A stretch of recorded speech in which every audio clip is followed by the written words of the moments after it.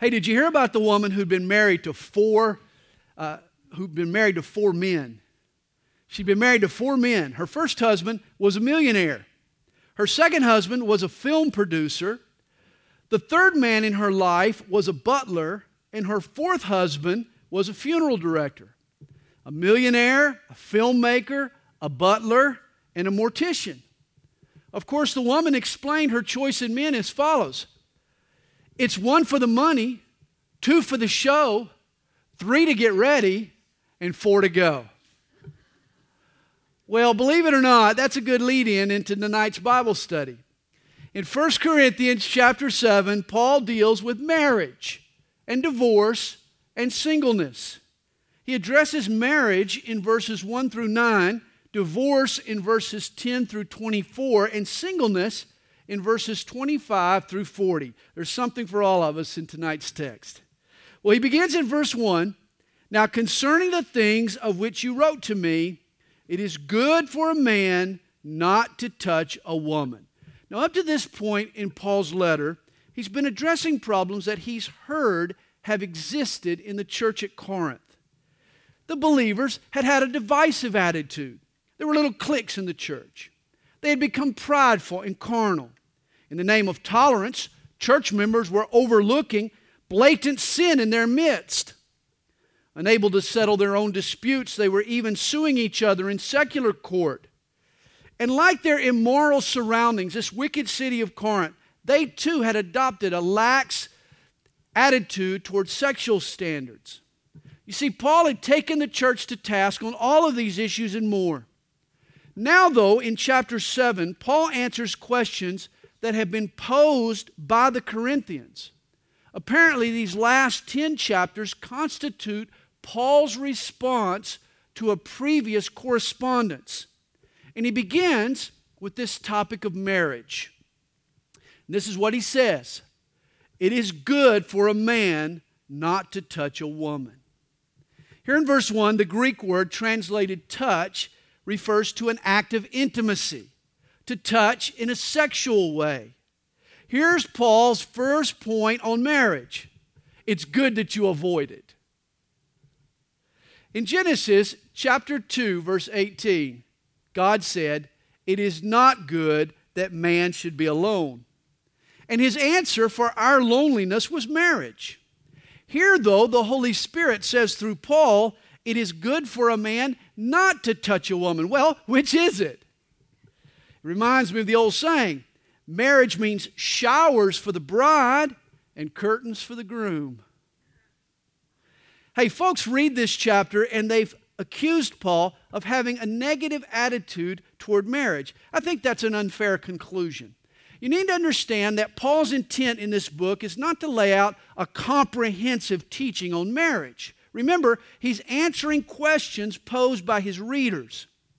You see, if you want an unabridged version of Paul on marriage, you should also read Ephesians chapter 5, verse 22 through 33.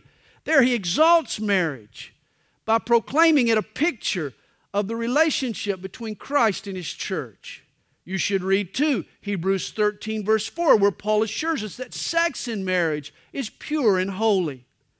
And also read 1 Timothy 4, verse 3. There he lists forbidding to marry as a mark of apostasy. You see, when you take the totality of Paul's teachings on marriage, there's no contradiction. Generally speaking, Genesis 2 is right. It is not good that man should be alone. And yet, under certain circumstances, in specific cases, 1 Corinthians 7 is also right.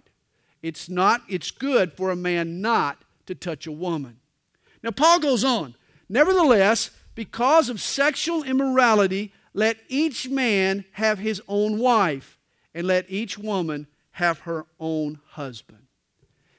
You remember back in Matthew chapter 19, Jesus spoke of certain people who had been given the gift of celibacy.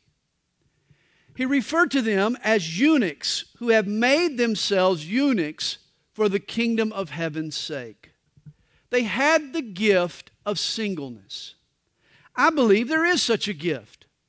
You know, for some people, sexual appetite isn't a problem. They have no burning desire to be married. They can take it or leave it. Life seems just fine flying solo, as much as it does getting married.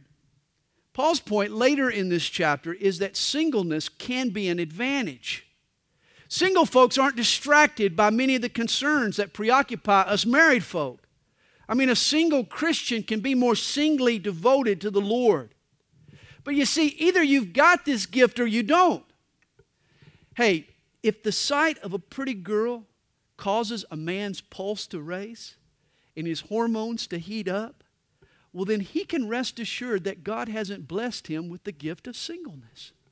He needs a wife. If a lady goes to sleep at night dreaming of her Prince Charming, sweeping her off her feet and giving her a happy home, then she too doesn't have the gift of singleness. You see, if you're the marrying type, then it's best for you to marry. If you don't, Paul says your desire for intimacy with the opposite sex could lead to sexual sin. Paul says it in verse 3, "Let the husband render to his wife the affection due her, and likewise also the wife to her husband. The wife does not have authority over her own body, but the husband does, and likewise the husband does not have authority over his own body, but the wife does." Now I'm sure there is some sex-crazed husband out there somewhere who has misused this verse to endorse some kinky or some perverted demand. When Paul says the wife does not have authority over her own body, but the husband does, he's not turning her into her husband's personal sex toy. A wife is not to be used or abused for her husband's sexual gratification. In fact, Ephesians 5 verse 25 explains what a man's motivation should be toward his wife. There we're told, "Husbands, love your wives, even as Christ also loved the church and gave himself for it, that he might sanctify and cleanse it." You see, God calls husbands to love their wives in an unselfish and in a sacrificial manner, in a way that cleanses her mind and purifies her heart, not in a way that pollutes or damages his wife. Anything that Paul expects of husbands or of wives is certainly in the context of a loving arrangement. And yet love does carry with it certain expectations. And here Paul is very clear. In marriage, both spouses have an obligation to meet each other's sexual needs. Notice the word translated due. It means owed. I mean, you owe it to your spouse to have sex lovingly and passionately and frequently. As long as both parties are physically fit, it's not unreasonable to expect sexual interest and sexual expression from your spouse. It is a Christian's duty. Notice verse 5. He says, "Do not deprive one another except with consent for a time, that you may give yourselves to fasting and prayer." Notice, not because you got a headache, not because there's other things to do. No, it has to be you deprive yourselves for fasting and prayer and come together again so that Satan does not tempt you because of your lack of self-control. Protection from the tempter is to engage in sexual relationships frequently, passionately, lovingly between a husband and his wife. Did you hear about the couple? They were moving from a cramped condo into a spacious new house. They had this little girl, and she needed more room. She was growing up. And as they toured this prospective house, the daughter, she saw a third bedroom. And she got excited. She turned and she whispered to her mother. She said, "Mom, this is the perfect house. There's enough bedrooms here so that you and Daddy won't have to share." Well, Paul is saying Mom and Dad need to share the same bed on a regular basis. Hey, every married couple needs to realize that sex is a tool to build with, not a weapon to fight with. Hey, withhold sex as a form of punishment, and you're disobeying God. Use sex to reward your husband for a behavior you like, or bribe him for something you want. That's manipulation, not love and affirmation. That's a cruel use of what should be an expression of committed love. Pastor Charlie Shedd, he wrote a series of letters to his daughter before she married. He offers some good advice. He says, "Dear Karen, smart girls don't ration their men.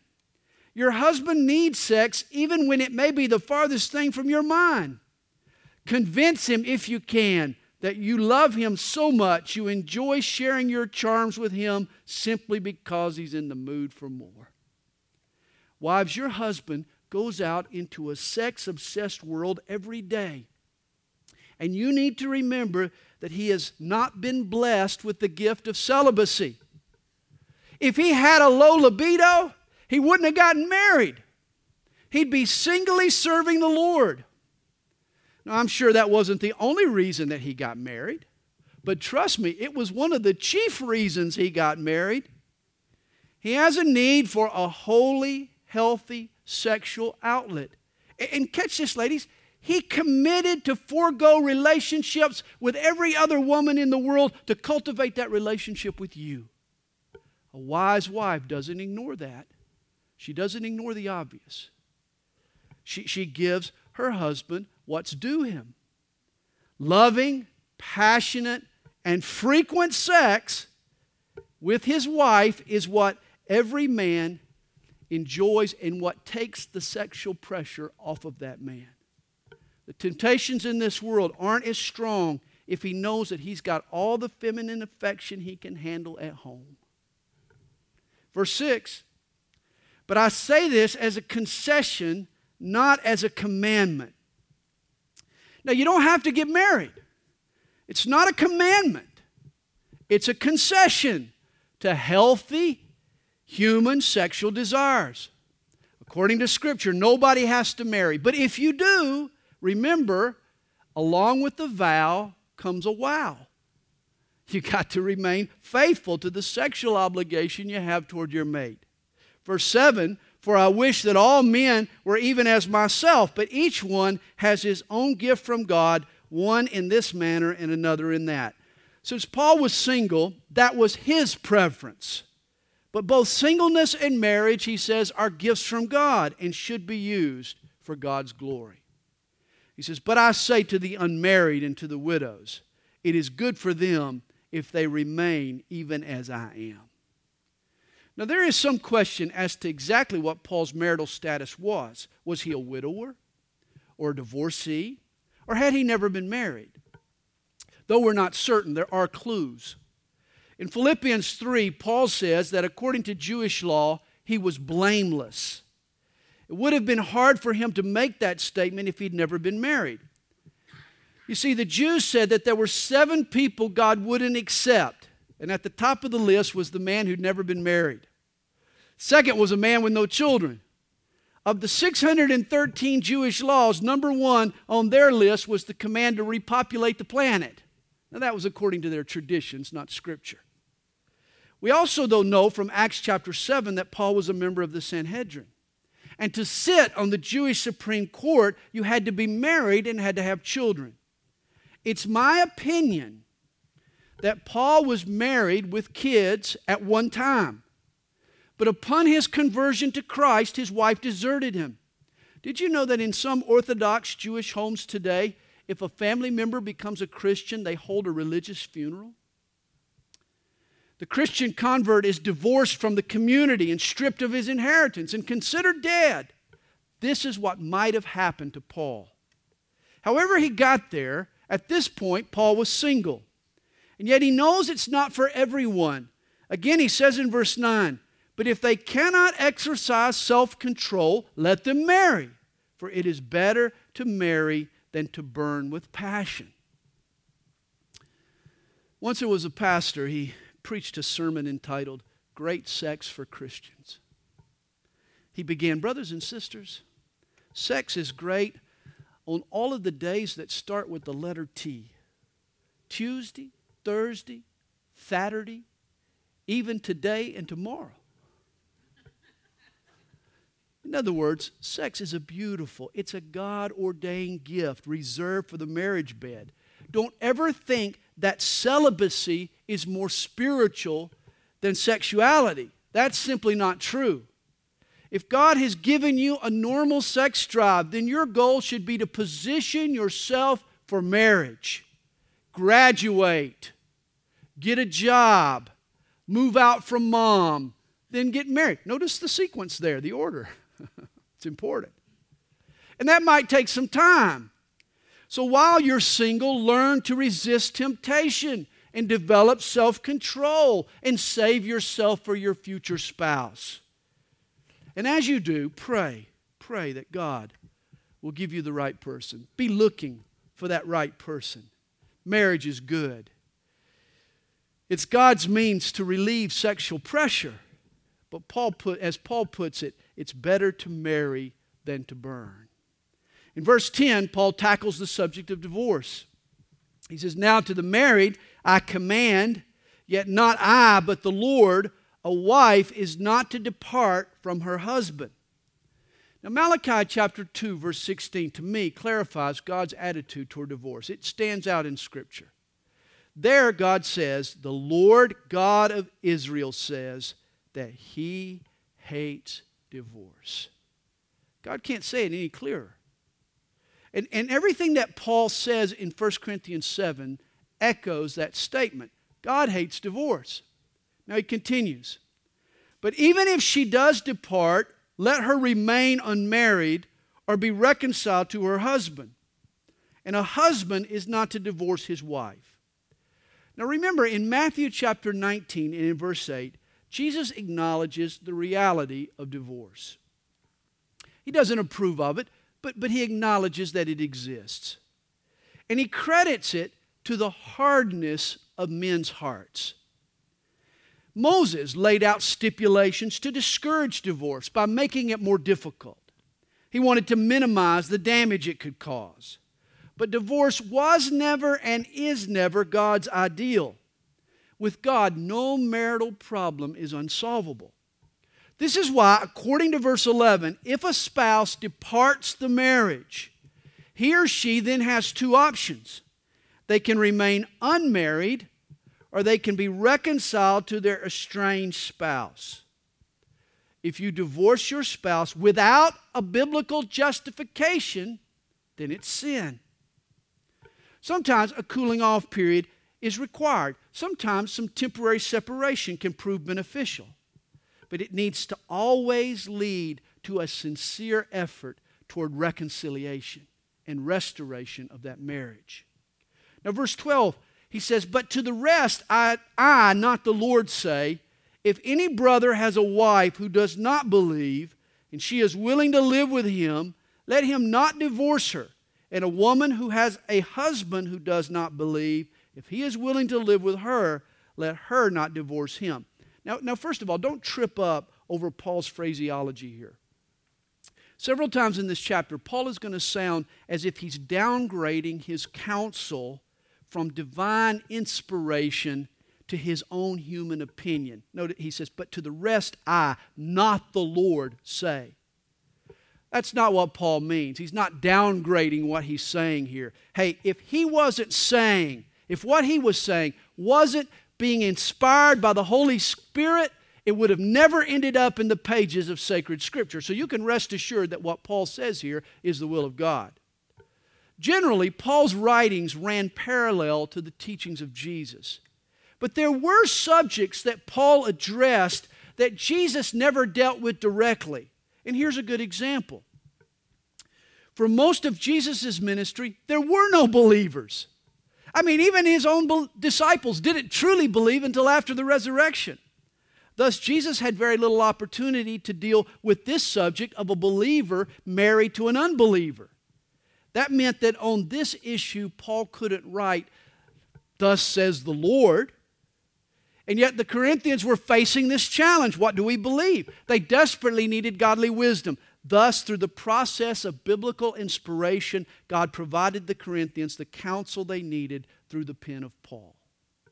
When he says, "But to the rest I, not the Lord, say," he's just saying that I got this through divine inspiration, but I didn't just, transfer this from the teachings of Jesus to you.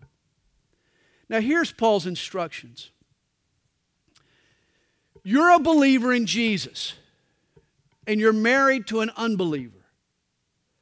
Your spouse rejects the Lord, but that doesn't mean you have the right to reject your spouse. If he or she wants to stay married, then you stay put. This addresses a common problem in the first century church. You see, the Bible is clear that a believer should never marry an unbeliever. 2 Corinthians 6 tells us that this is like hitching two species of animals in the same harness, an unequal yoke. A Christian and a non-Christian have two different natures, two different sets of priorities. That means there's bound to be tension. There's an old Puritan proverb that puts it, if you're a child of God and you marry a child of the devil, you're going to have problems with your father-in-law.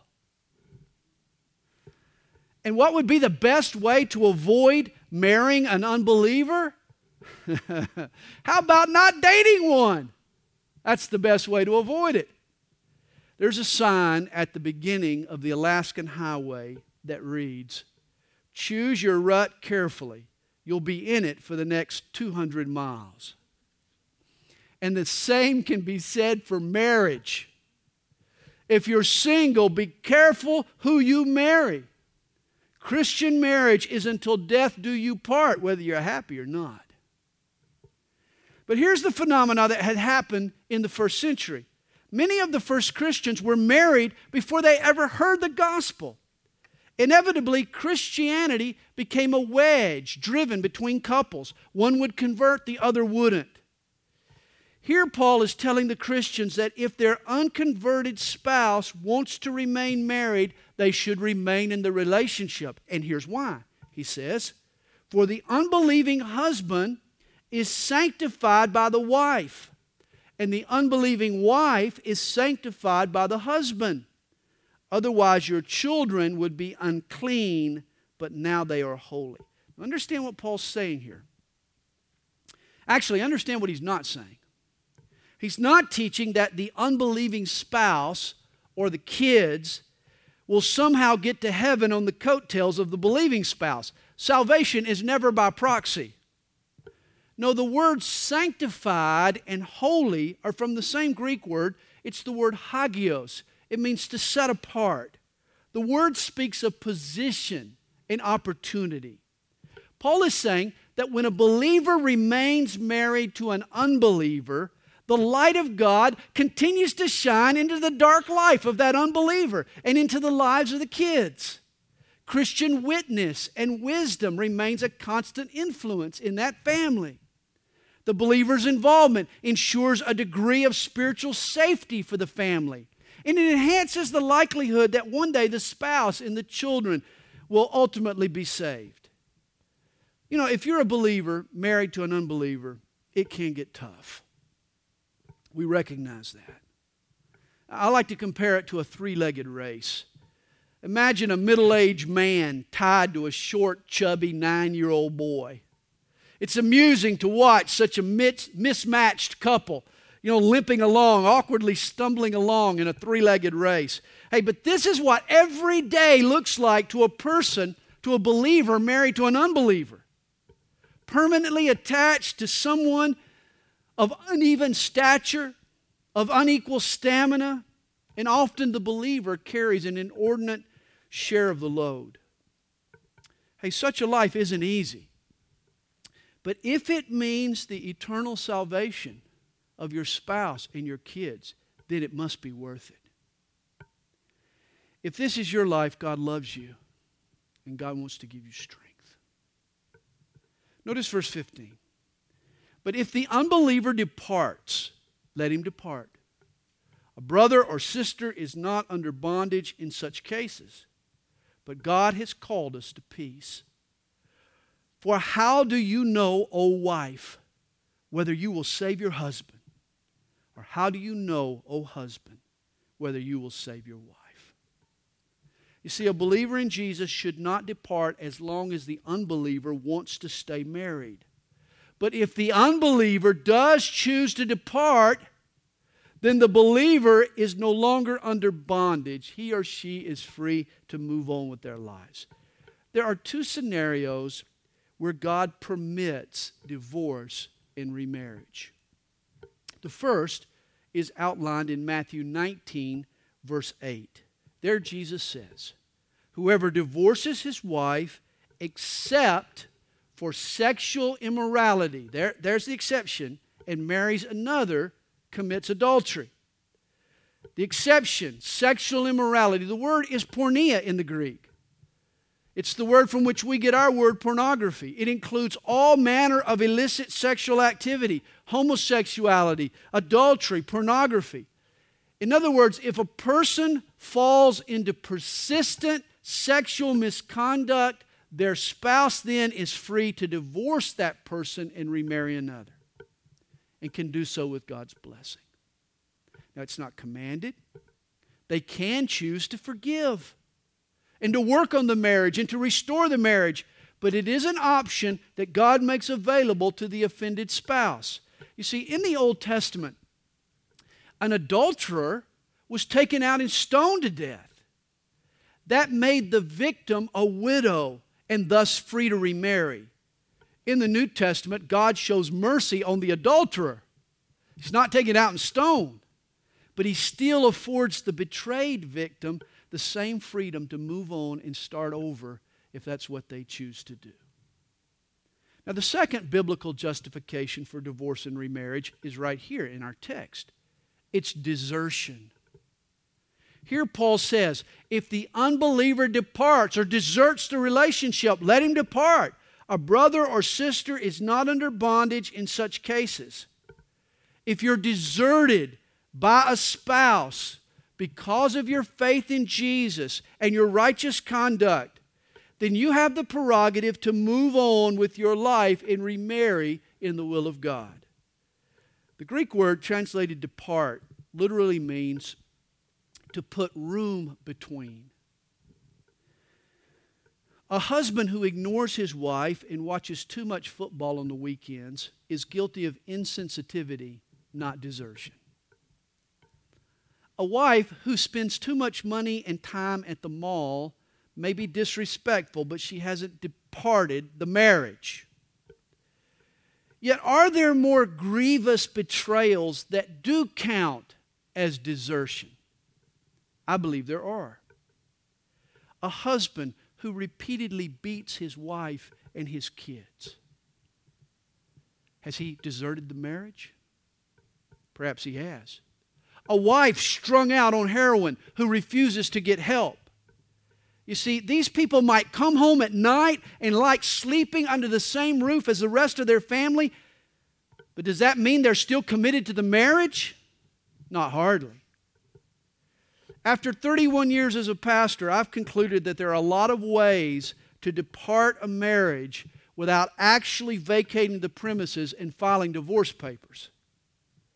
Certainly, these questions are problematic, and I would never want to give a person in a difficult marriage a loophole to disobey God and opt for an easy way out. If the unbeliever wants to remain, then the believer should remain.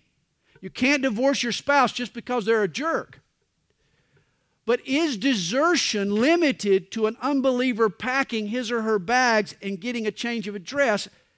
Well, that's a question you got to decide. We all need to think through these issues and be led by the Holy Spirit and be convinced in our own minds and hearts. One truth is certain. God hates divorce. We need to take our marriages seriously. Well, verse 17 tells us, but as God has distributed to each one, as the Lord has called each one, so let him walk. And so I ordain in all of the churches. Again, Paul has just addressed the subject of marriage. If you were married to Sam the unbeliever when you were saved, then stay married to Sam. Who knows if you won't lead Sam to the Lord? Here's the principle: stay where you're called. But now, Paul is going to broaden this same basic principle beyond marriage to social status and to the observance of various customs and traditions and culture. He goes on, he says, was anyone called while circumcised? Now, circumcision was the mark of a Jew. Paul is saying, if you're born a Jew, Notice what he says.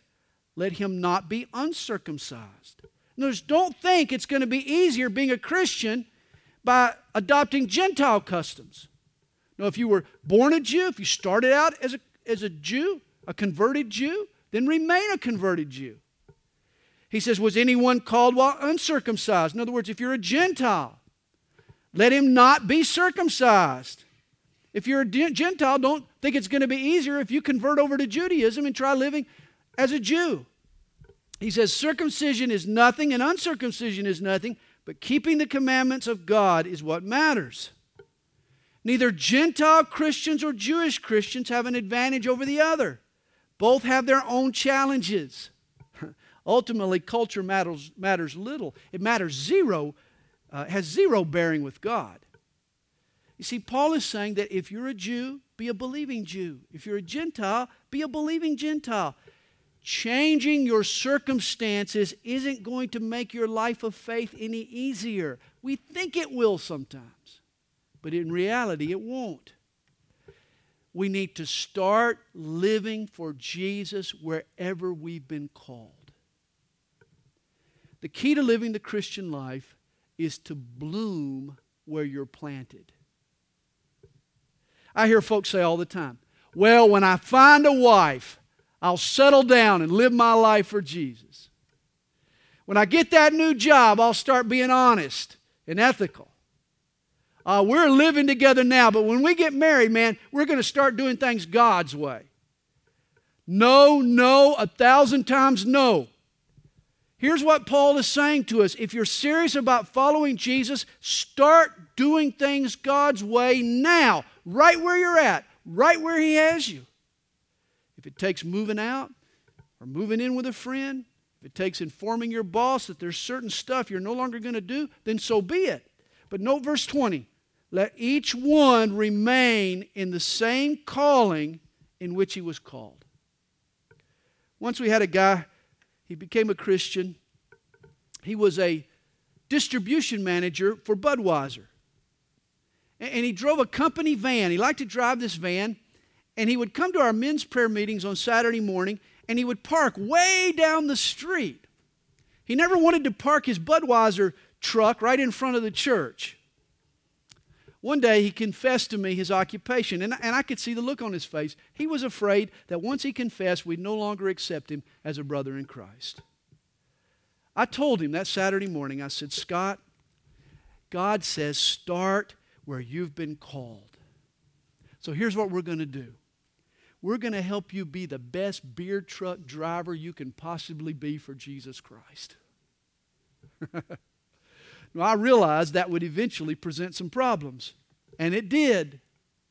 He ended up having to resign his job and get another.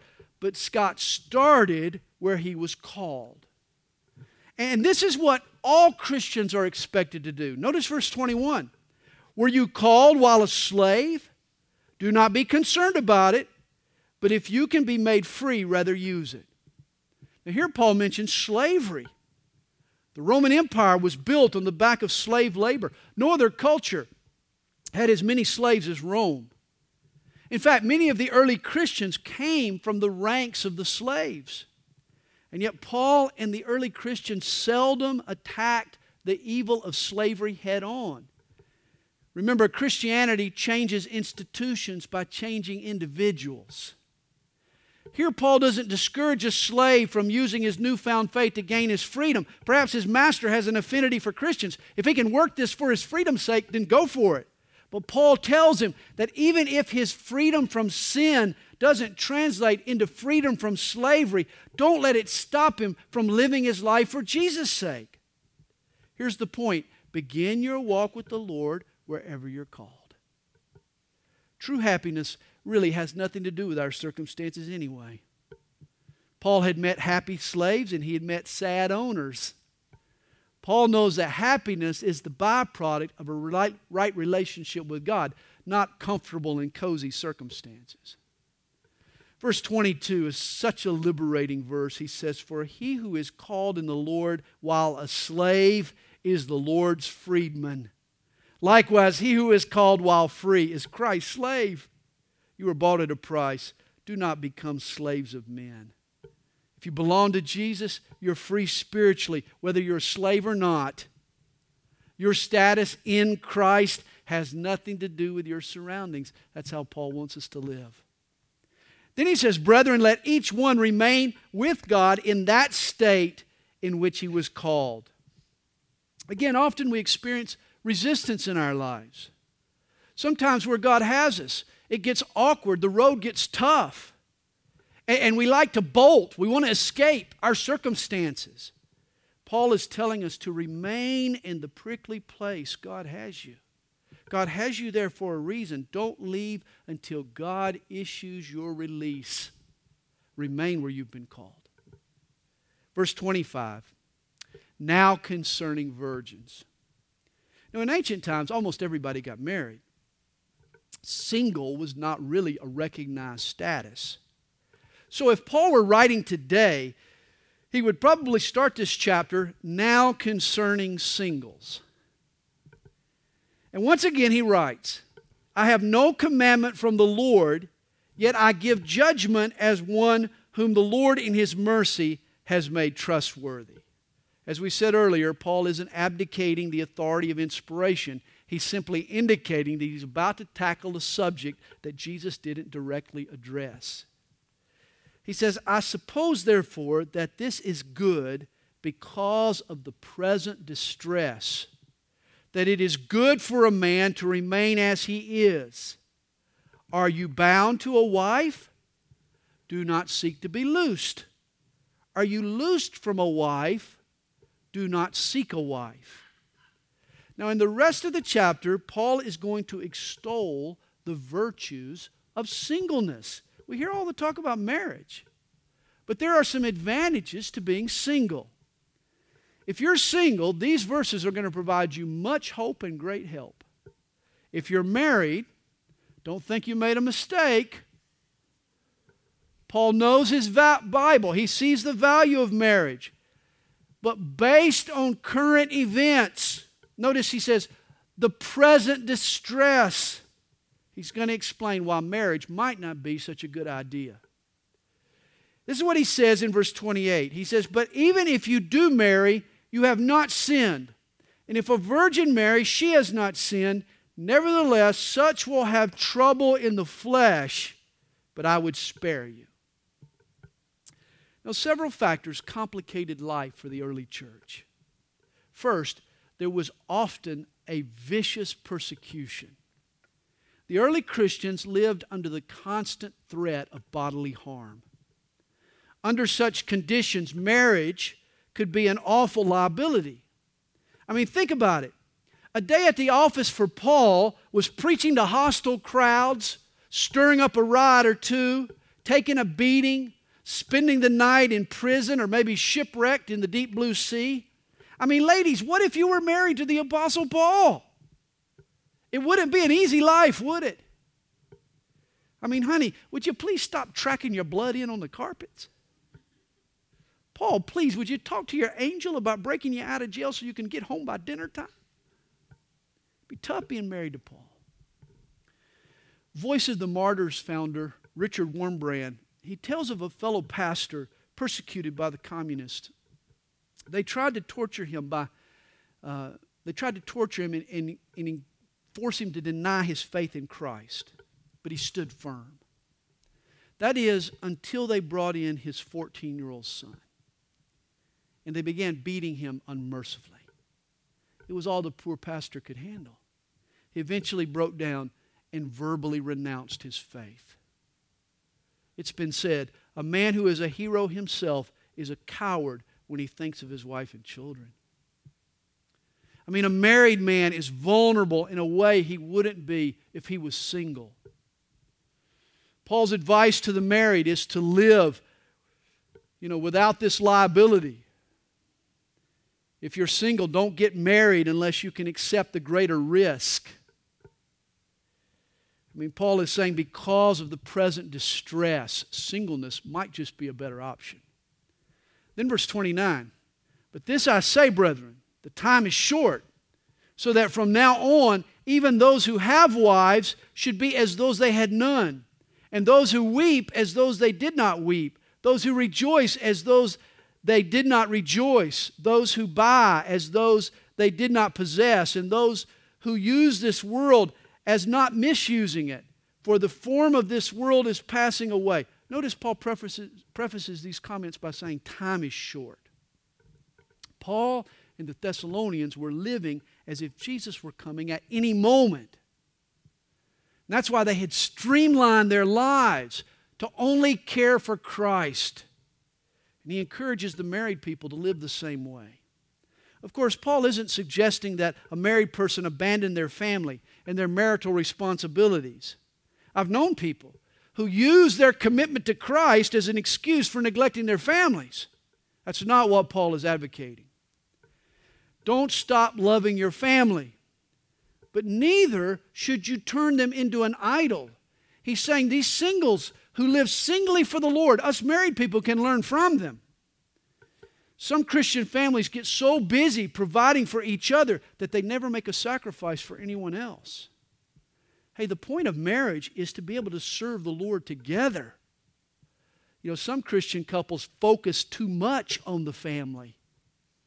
The goal of every Christian family needs to be the glory of God. And then he says in verse 32, "But I want you to be without care. He who is unmarried cares for the things of the Lord, how he may please the Lord. But he who is married cares about the things of the world, how he may please his wife." Again, understand, a single person is free from distress, but he or she is also free from distraction. I mean, when you get married suddenly, wow, your plate gets more full. I mean, there are two sets of worries now when you get married. There's two sets of expenses. There's two sets of demands, two sets of interests, two sets of perspectives. If I weren't married, I wouldn't have to maintain two cars. Just one. If I wasn't married, I wouldn't have to hang Christmas lights or purchase lipstick. I could cut my makeup budget to zero or call home when I'm running late if I wasn't married. I could spend all my time out witnessing to people and serving the Lord. But now that I'm married, God commands me to go home and minister to my wife. Michael Meany writes, "I didn't know what happiness was until I got married, but then it was too late." Hey, I'm thankful for my family. I'm thankful for my wife. I'm thankful for my kids. They add to my life in incredible ways. My wife and kids are blessings from God. But Paul is saying, if you're single, why not avoid the extra baggage? I mean, life gets a lot simpler when you're single. Verse 34. But there is a difference between a wife and a virgin. The unmarried woman cares about the things of the Lord, that she may be holy both in body and in spirit. But she who is married cares about the things of the world, how she may please her husband. Notice this. The wife's big concern is pleasing her husband. She runs around all the time thinking about ways that she can please her husband. Oh, that's how it's supposed to work, I suppose. That's the idea, in other words.